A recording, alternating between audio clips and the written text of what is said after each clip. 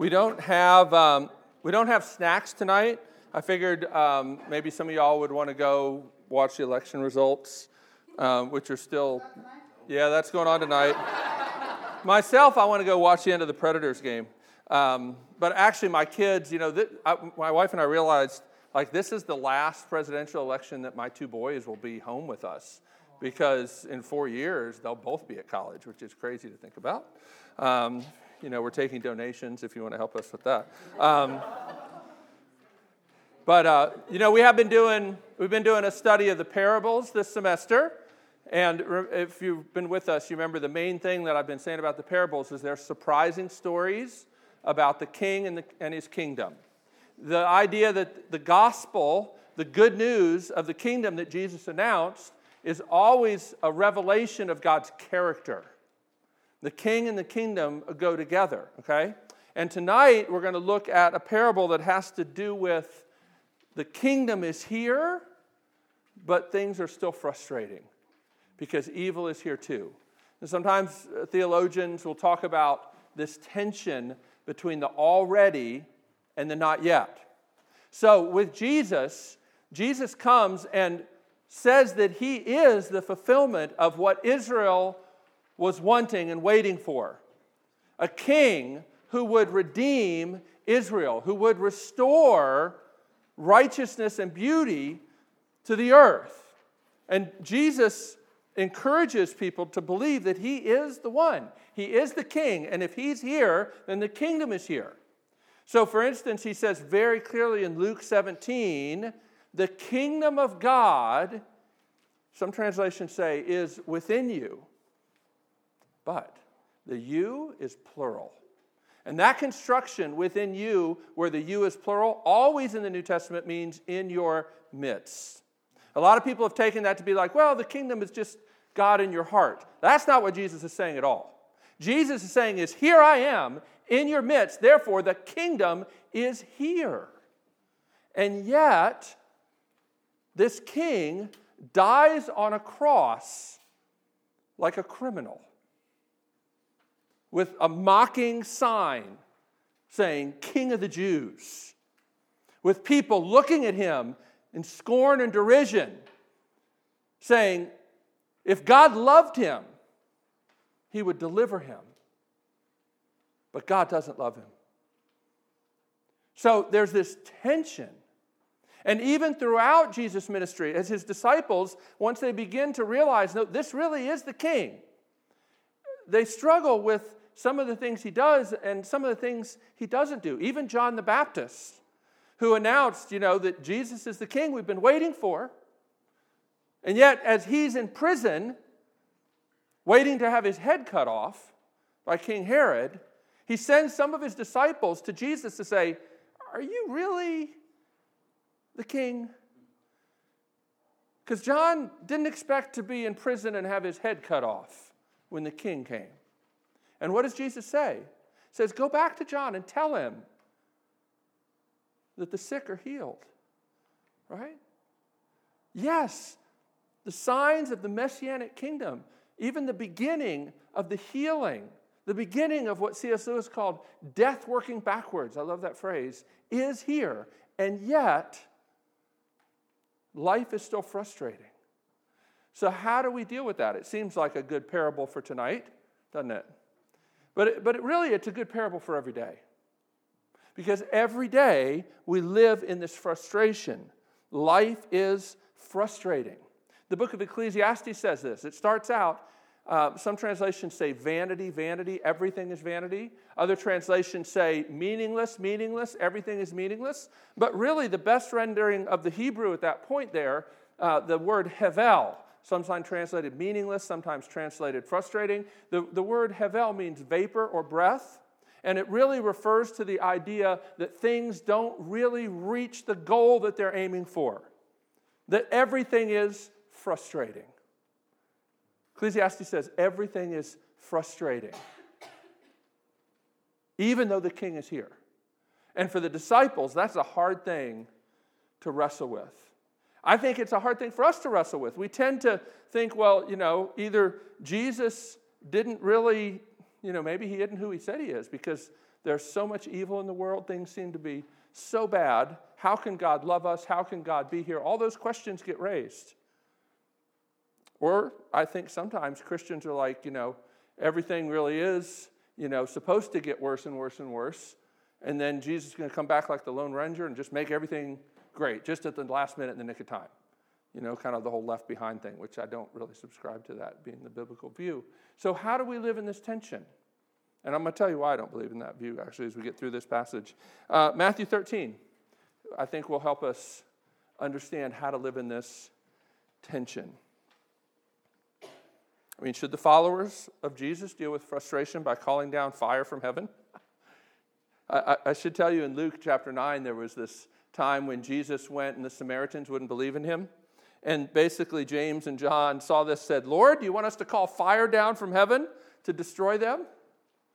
Like the disciples just didn't get it and didn't want to live in the tension. But I don't think they're too unlike us. And so here we're going to see what Jesus teaches us about how to live in hope as those who know that things really are screwed up. That's it.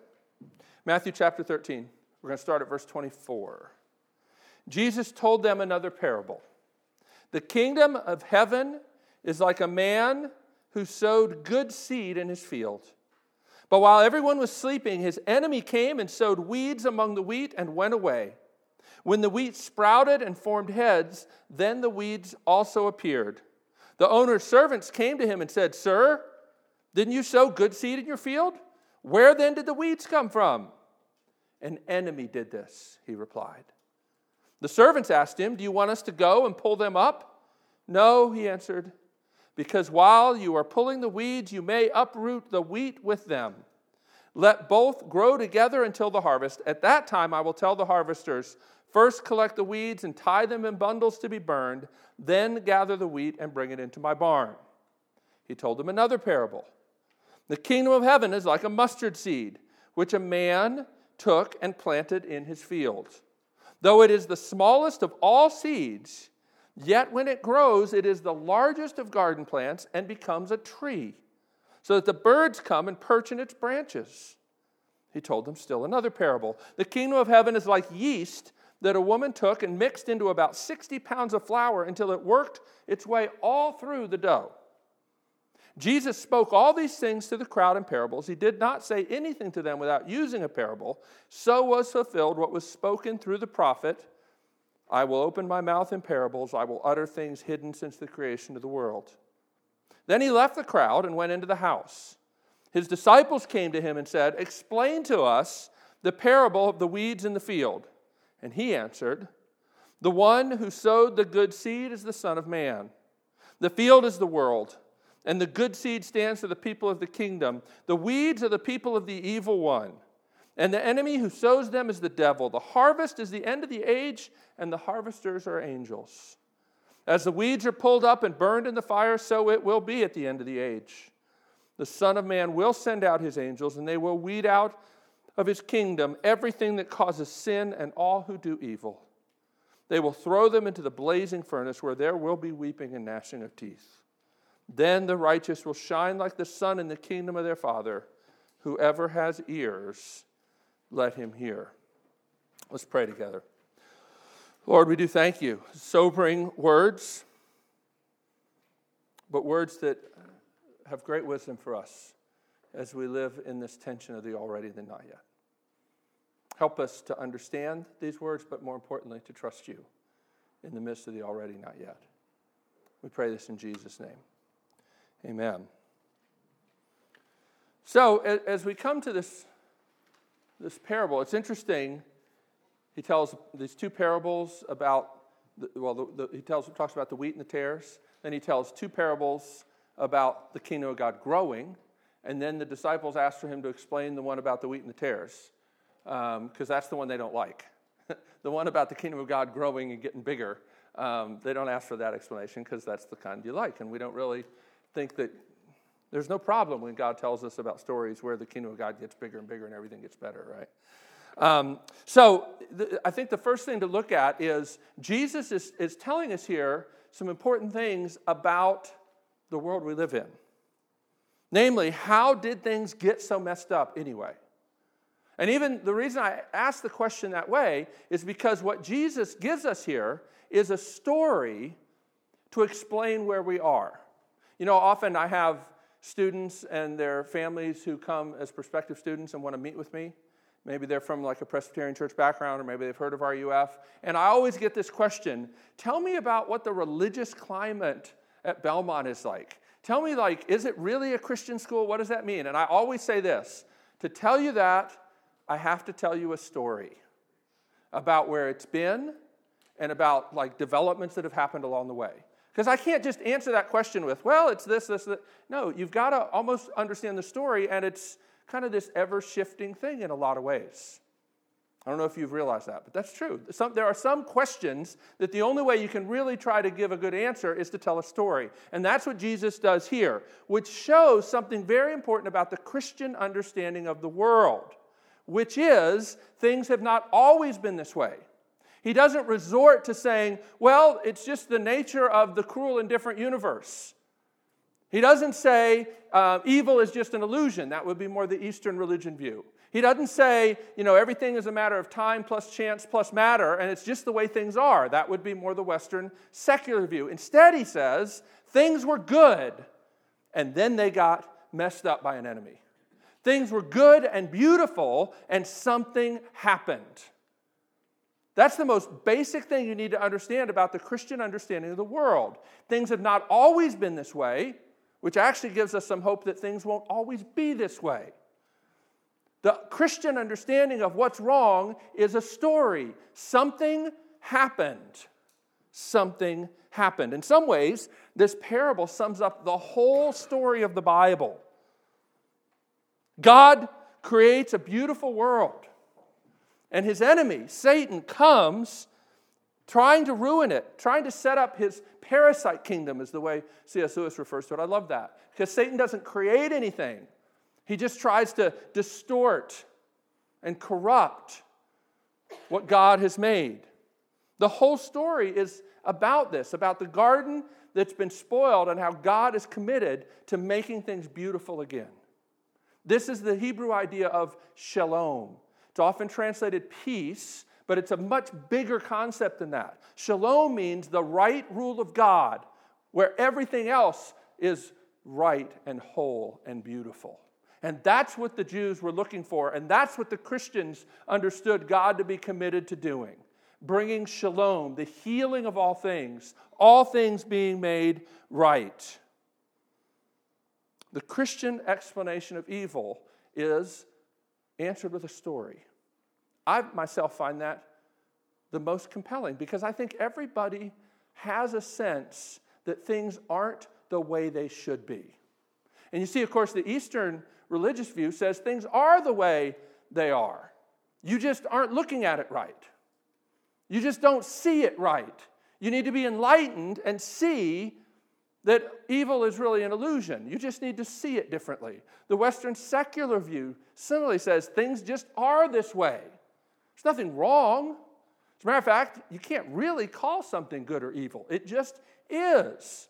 There's no moral overarching purpose to the universe. The Christian view, I think, answers what you know in your heart, which is this should not be this way. And it's really not just that the universe is indifferent, it's that there's a relational rupture. Something has happened terribly wrong that sent ripple effects into everything else. I love this quote by a guy. He's not a Christian guy, but he says this: at the maddening center of despair is the insistent instinct, again, I can put it no other way, of a broken contract. In the futile scream of the child, in the mute agony of the tortured animal, sounds the background noise of a horror after creation, after being torn loose from the logic and repose of nothingness. Something, oh, how helpless language can be, has gone hideously wrong. Reality could have been otherwise. The impotent fury, the guilt which master and surpass my identity, carry with them the working hypothesis, the working metaphor, if you will, of original sin. There's a relational rupture at the heart of everything. In other words, the Christian view is that the problem of evil is personal. We're not just the victims of impersonal forces or merely human errors and calculations. The problem is a relational rupture, a brokenness that ripples out into everything else. But while the Christian view, I believe, is more compelling than the Eastern view or the Western secular view, it doesn't answer all the questions. And that's important that you hear that as well. And you might think, well, wait, I thought you were a Christian pastor. You're saying that the Christian answer doesn't answer all the questions? Yeah, that's exactly what I'm saying. We have to be humble. Christianity speaks about what's wrong, but it doesn't answer all the questions that you might have. It may not even be the kind of answer that you hope for. And I'm afraid there are far too many Christians that are willing to give you an answer that ties everything up in a nice, neat little package. The Reformed version of that, people that have a big view of the sovereignty of God, is to say, well, if God is sovereign, then things aren't really evil. You just need to have the right perspective and trust God. That's actually more akin to Islam than Christianity. Isaiah says in chapter 5 of Isaiah, woe to those who call evil good and good evil. Don't let your theology conflate those two categories, because that's a deeply unbiblical thing to do. I agree with John Frame. He's a professor at a seminary now down in Florida who says this: my own verdict is that we are unlikely to find complete answers to all of these questions. He's talking about the questions of the problem of evil. He says, I think we're unlikely to find complete answers to all these questions, answers, that is, which are not subject to further questions. But I do think that we can provide answers in another sense. If what you want is encouragement to go on believing in the midst of suffering, Scripture provides that and provides it abundantly. So, how are we to live? We have to be realistic. We live in a world that, while it was created beautiful, has been victimized by an enemy. And I believe only the Christian answer makes sense of why we feel angry that things are screwed up. Because people feel angry that things are screwed up because something has went wrong. And if you try to tell them, like the Western secular view or the Eastern view, that they just need to accept it the way it is, I don't think it's very satisfying. As a matter of fact, I think there are a lot of people that have tried to embrace those two answers and yet still long for healing and justice in this world, and I'm glad that they're inconsistent, actually. It makes the world a better place. Because the only real answer that gives you a basis for longing for things to be made right and longing to work for justice is the Christian idea. It really is. Steve Garber says this: bad books always lie, and they lie most of all about the human condition. This is something Walker Percy, who's a Catholic novelist, said. Walker Percy's insight about literature and life, that bad books always lie, is true beyond the world of novels, echoing into every area of study, every area of human existence. Bad economic visions always lie, and they lie most of all about the human condition. The same is true for politics and painting, for biology and sociology. All across the curriculum, it is the view of the human condition which sets the terms of the debate. What we believe about who we are, our origin, nature, and destiny, affects everything else. And if you are here at a Christian university, I hope you'll take that to heart. What does it mean to be human? Christianity speaks about that, and it affects everything. Do we live in a world where things have went wrong? Or do we live in a world where we just have to accept what is? So, things are frustrating. And you see in this parable that the workers, presumably the disciples, the people in the kingdom, want to go out and get rid of the weeds. And the master says, no, you can't do that. So it's frustrating. Yet, the very next two stories say that the kingdom is growing at the same time. And isn't it interesting that you have the parable about, the wheat and the tares, and then you have the parable about the mustard seed and about the dough and the yeast, and then you get the explanation. So Matthew sticks these together right there, and it seems that Jesus told them together.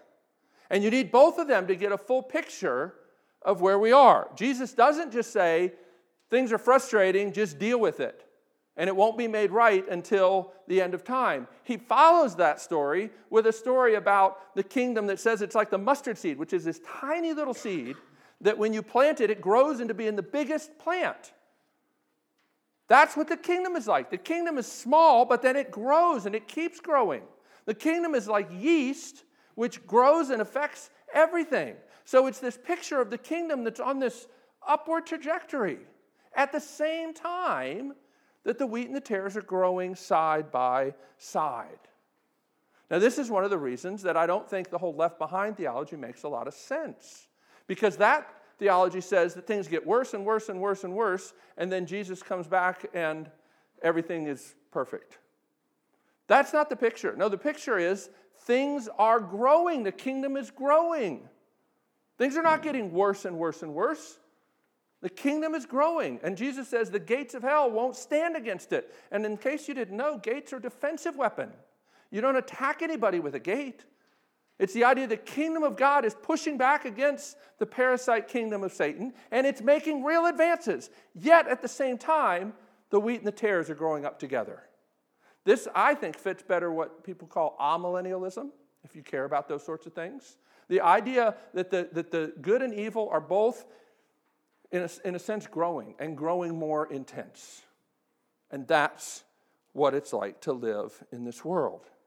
Now, like I said, it's interesting the disciples want an explanation for the story about the wheat and tares. They're really happy probably with the story about the kingdom growing because they've signed on at the beginning of this movement, right? They've been there since the beginning when it was the little tiny seed and when it was just the beginning of yeast. And they're excited to hear that it's going to keep growing and become the biggest thing around. Awesome. That sounds great. But Jesus, we're troubled by this other story about wheat and tares and about how the wheat and tares grow up side by side and we're not allowed to harvest them. We don't like that story. Could you explain that story? And isn't that the way it always is? We want Jesus to explain the stories, the hard stories.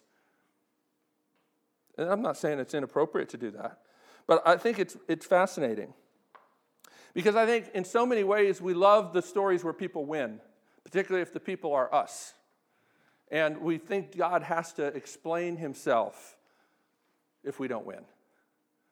And I think it's fascinating, we're always asking for an explanation from God for why things go poorly. We never ask for an explanation for why have I been so blessed, which just shows a lot about us and about what we think we deserve, doesn't it?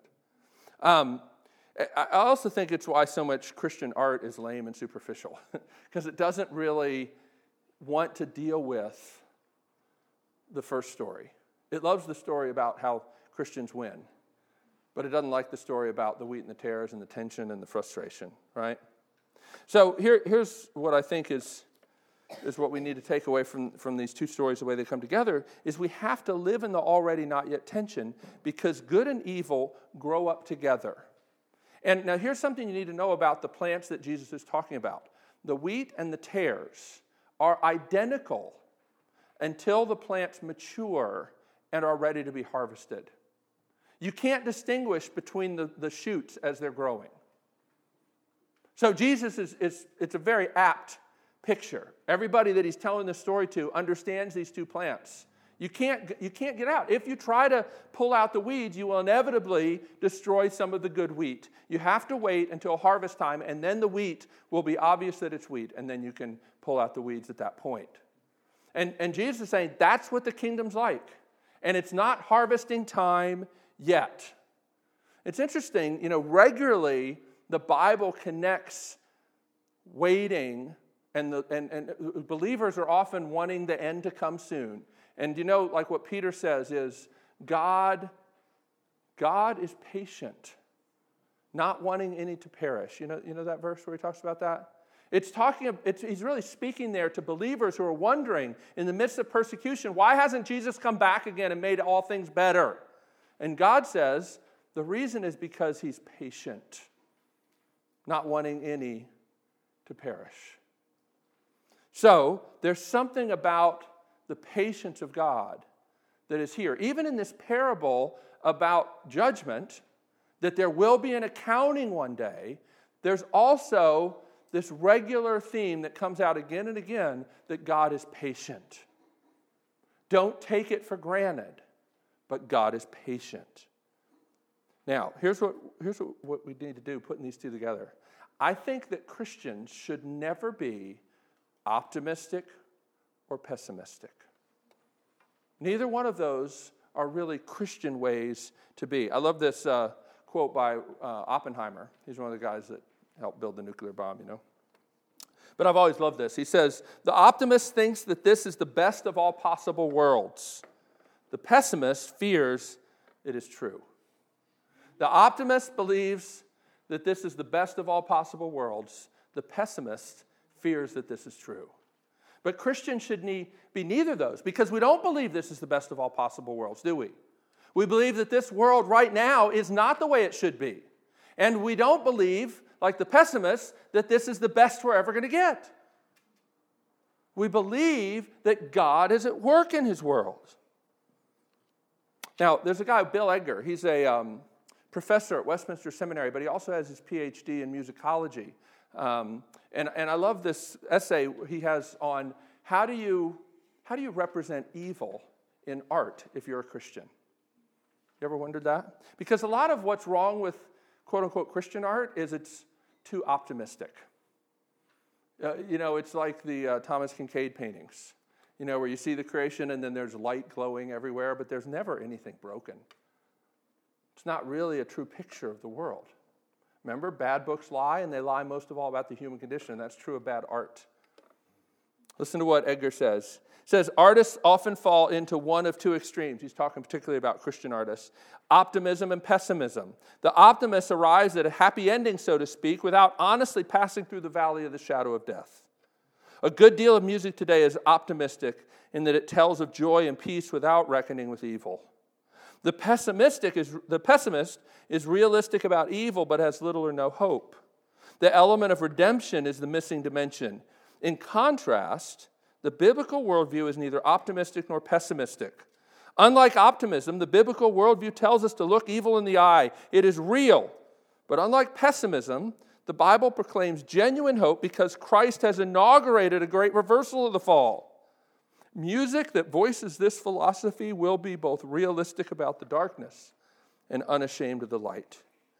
And few people have as powerfully stood with integrity, neither yielding to optimism nor pessimism as African Americans. Forged in the clandestine church, hammered out on the anvil of oppression and immense suffering, spirituals, gospel music, the blues, jazz, ragtime. These are so many related styles that express the central message of deep sorrow and deep joy. The theme of sorrow and joy in black music is a subject unto itself. Being real in art is only possible when we can be real with God. I think that's true. I have a great love for older gospel music and the blues, and there is something about the joy that's not just giddy, that doesn't avoid brokenness and sorrow. The hope in the midst of realistic brokenness is really powerful. So that's where we are. How then should we live? How then should we live? First is we have to be realistic in our expectations. So we are called to work for justice. But as this parable teaches us to expect, all of our solutions are frustrating and frustrated and seem to lead to other problems. That's one of the central themes of the book of Ecclesiastes. Every solution, even good solutions, even the best solutions you can come up with, lead to other problems. But that doesn't mean you should stop working and stop longing and stop loving. And that's true even in Christian community or in church. That you need to be realistic about what it's like to be part of a Christian community, to be part of a church, to work for justice in the world. And all of these things, the wheat and the tares, are growing up side by side. Life is frustrating. And this parable, I think, provides a helpful antidote to unrealistic expectations about a utopia, either inside or outside of the church. The other thing it teaches us is that separation is not an option.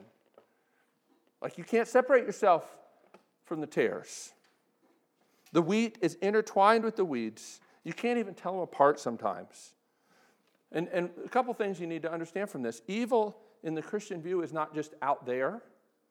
It's deeply unbiblical for pastors or other Christians to speak in sort of an us versus them way. Like all of us in here are the good people and all the people out there are the bad people. Because the Bible teaches, for instance, in Romans chapter 7, that evil is in our hearts. It's not just out there. Jesus says, it's not just, clean the outside of the cup. It's out of the heart flow all the issues of life. And Romans 7 says your heart is still torn. Paul says, as a Christian, he says, sometimes I don't do what I want to do. And what I don't want to do, that's what I do. If you've ever felt frustrated with that, well, that's good. One of my spiritual heroes, Robert Murray McCheyne, said well that a true Christian is known as much by their warfare as they are by their peace. And a lot of Christians think, well, if I was really a Christian, I wouldn't have this inner turmoil. Really? No, Romans 7 says that you'll be filled with inner turmoil. If you have no inner turmoil, I'm not sure you are a Christian. Seriously.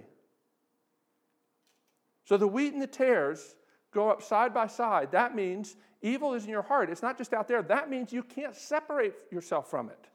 And Christianity should never be about creating this little enclave where we remain unspoiled by the world. I love St. Jerome. St. Jerome's a very important figure in the history of the church. He was a monk who lived in the 5th century. He's the guy who translated the Hebrew Old Testament and the Greek New Testament into Latin, which became the official translation of the church for 1,000 years. And St. Jerome said that he went out into the desert to escape the pleasures of the flesh. You know what he said he found when he got out there? He said he found himself surrounded by visions of naked dancing women.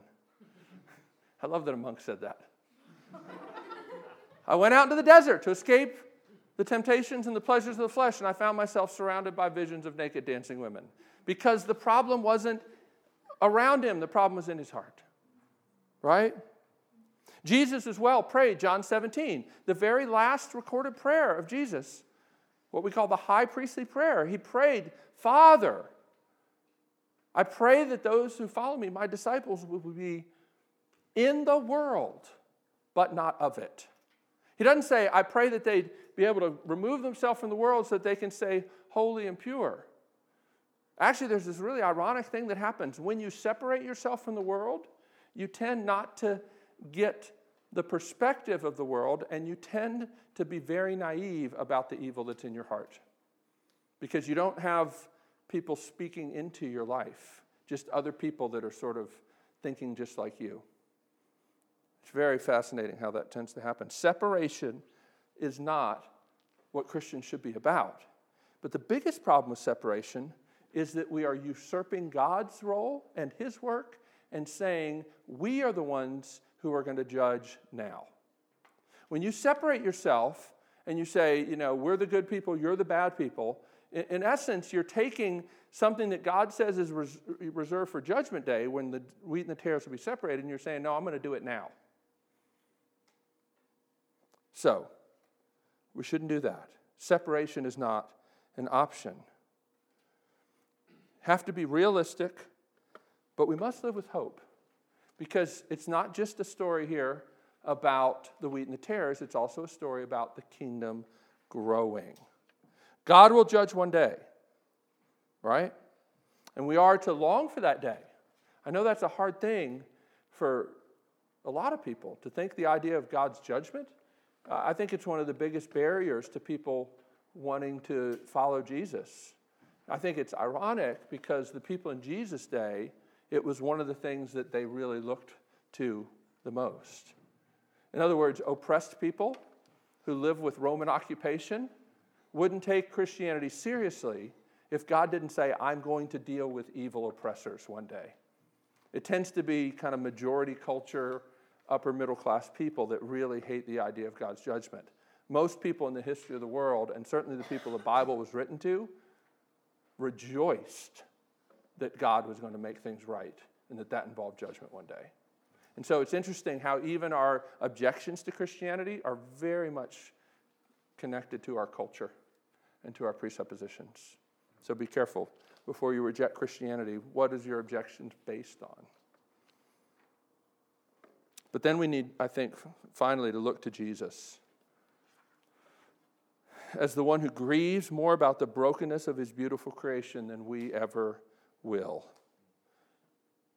What do you think it was like for Jesus to walk around 30 years seeing all the ways his beautiful creation had been marred? And I think one of the challenges for us is we look around at the broken world and we think God must not care. Don't ever think that.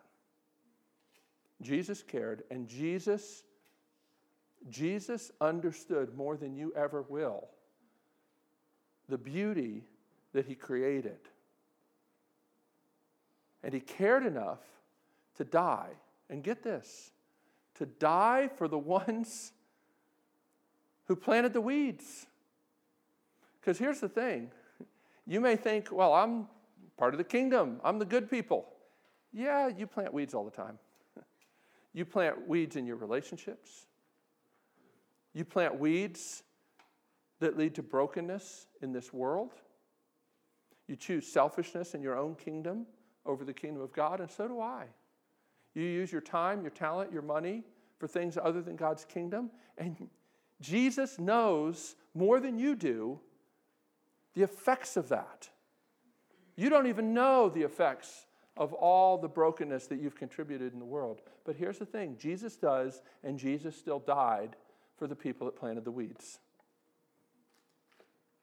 The people who are shining like the kingdom, the sun in the kingdom, are the people that Jesus takes their punishment in their place and gives him credit for his life, his perfect life. Again, what must it have been like for Jesus to walk through this ruined creation? Look at the brokenness of those made in his image. And then for him to go to his death, and as he hangs on a cross, say, Father, forgive them. They don't know what they're doing. Jesus is the only one who was worthy to be called the weed, who became like a weed and was cut up and burned. That's what the cross is about. So often I think we struggle with patience because we think God doesn't care or doesn't know. We think, how can he sit idly by with all the evil in the world? But Jesus did not sit idly by. And while I can't explain to you why he hasn't come and made all things right yet, I know that he knows and he cares. And I know ultimately we can trust a God with wounds. Edward Shillito wrote this poem after World War I. He'd been himself in the trenches, in the trench war. I love these lines. He says, the other gods were strong, but thou was weak. They rode, but thou didst stumble to a throne. But to our wounds, only God's wounds can speak, and not a God has wounds, but thou alone. Christianity not only offers, I believe, a compelling explanation of the why things are broken, but it also gives you supreme confidence that things will be made right one day because Jesus didn't suffer for nothing. He didn't come just to have his heart touched by the brokenness. He came to be wounded so that death would start working backwards. So I don't know what's going to happen tonight with the election. I don't know what's going to happen tomorrow. But I know that Jesus doesn't just sit idly by. He cares. And he's committed to making all things right one day. And you want to join him in that? What it means to be a Christian, what it means to grow as a Christian, is to grow in your brokenness over the things that break God's heart and your joy in the things that God rejoices in. Let's pray together.